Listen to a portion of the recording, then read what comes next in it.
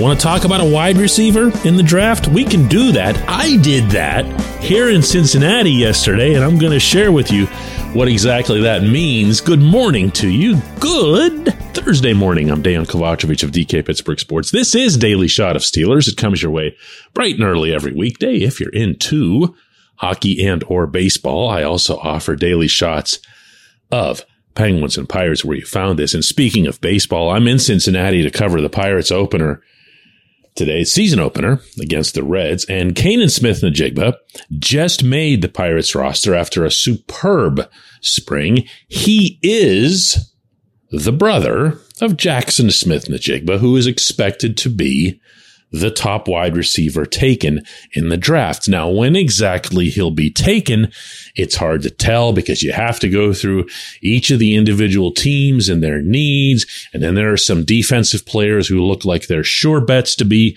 top 10 selections. At least 4 quarterbacks in the top 5 for sure in the top 10.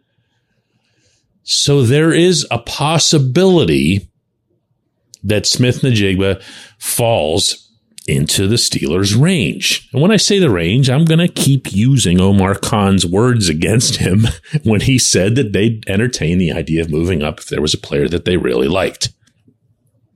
So 17 overall is not unrealistic to think that Smith-Njigba could fall that far. However, when I brought that up with his brother, he goes, "What? Get out of here. He's top 10. He's top 10. That's fine. He might be a top 10 talent. Doesn't mean you're a top 10 draft pick. Again, because of the needs. And if I hear you correctly right now in your head listening to this, you're saying, well, the Steelers don't have a need at wide receiver. Why would they take a wide receiver? Well, you might want to take a look at some film of this guy. He can make plays. He can make them out of nothing. He has phenomenal body control. He has terrific acceleration when it comes to yards after the catch. And he's enough of a route runner and possession guy that you could see him putting up triple digits when it comes to catches. In other words, right, he could be someone who is a more likely replacement, if not immediately, but in the longer term, for Deontay Johnson. An upgraded Deontay, I think possibly a significantly upgraded Deontay. What can you expect at Point Park University in downtown Pittsburgh? Respect, rigor, relevance. That's the Point Park Pledge. You'll be treated with respect while being challenged and supported academically to graduate with career-ready, relevant skills. Visit pointpark.edu to learn more.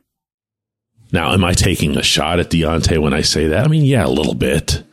I don't want to keep repeating the same criticisms of him over and over again, especially if you're a regular listener. You've already heard how I feel about his drops in big situations, how he tends to fold in those situations in general, the curling backward and losing yardage, all that stuff. He's not an $18 million wide receiver in the NFL. I don't know that he's a $12 million wide receiver in a fair and equitable, all other things being ignored NFL. But that's what the Steelers have right now. It doesn't mean it's what they have to have after 2023. If you had a wide receiving core, hear me out, of George Pickens, a healthy Calvin Austin III, I assume nothing where CA3 is concerned until he comes in and just has a clean bill. And someone who is a dynamic / possession type guy like Smith-Njigba, all of a sudden you've got a very different looking offense from your most important weapons standpoint. What did Ben Roethlisberger always say to management? What was his plea? Get me weapons. Get me weapons. Well, if you want to be fair to Kenny, and I think the Steelers have certainly done a lot of things right in that regard already this offseason as it relates to the offensive line, You'll get him a couple of other weapons. You'll get him someone who's more reliable than Deontay as your principal receiver. And you'll get him somehow, some way, even though he really doesn't have those guys in his backfield, a running back who can catch the ball too. We never talk about this, by the way. Did you notice that? We never talk about Najee Harris and Jaylen Warren not adding to the passing attack. And maybe it's because we blame it on Matt Canada or whatever, but that's another subject for another day. I think Kenny would benefit immensely from having both of those weapons. But the first of those weapons is way harder to find.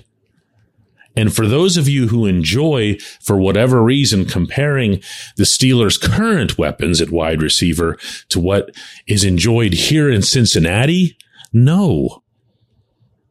And I'll say that into infinity, or at least until the reality changes. No.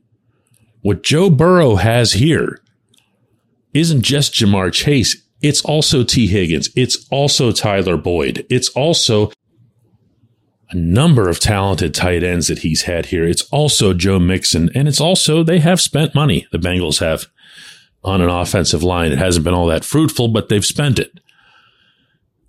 If you want Kenny to have weaponry like that, if you want Kenny to ascend to that level or close to that level, it's going to take an upgrade on WR1.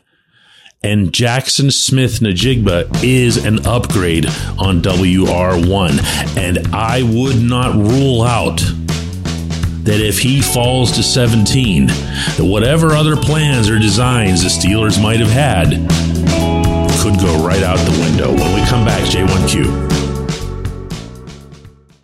This segment of Daily Shot is brought to you by our good friends at Mike's Beer Bar. They're located on Federal Street, directly across from PNC Park. Mike has more than 500 beers on tap, including from more than 50 local breweries. Stop in and say hello. Tell Mike we sent you. Mike's Beer Bar.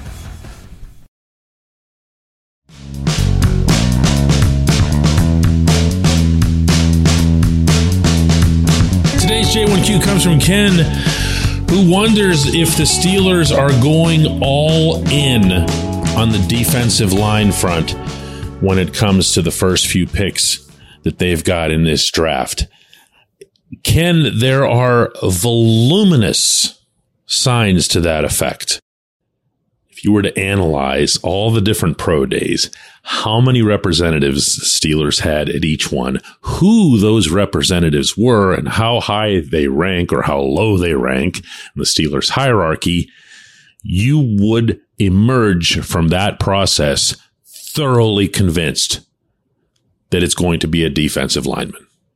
It's going to be at least one defensive lineman out of those three picks, 17, 32, and 49. You just would. Doesn't mean it would come to pass. This came up in one of Mike Tomlin's 2 sessions out in Phoenix this week, where he laughed. He literally laughed when it came up that the Steelers have this many guys at that pro day or whatever else. He said, you guys looking at stuff like that, you're completely wasting your time.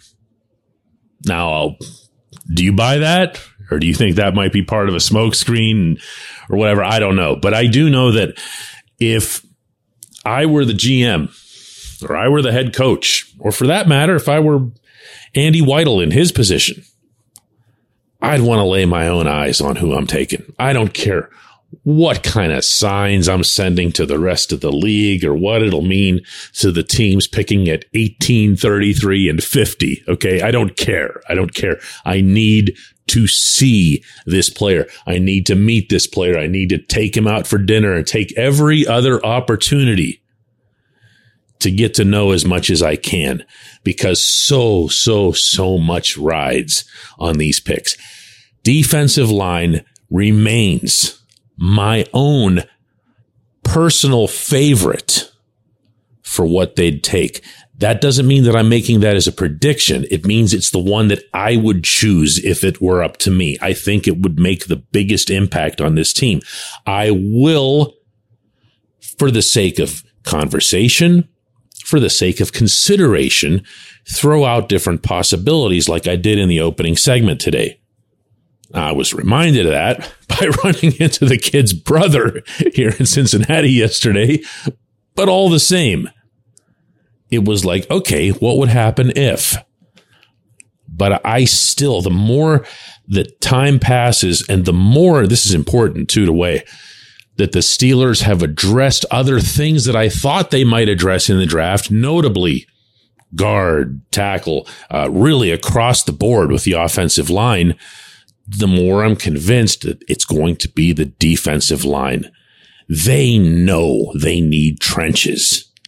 And the way they've gone about the offensive trenches is to go and spend a lot of money. I'm just really close to convinced that they're going to take the draft.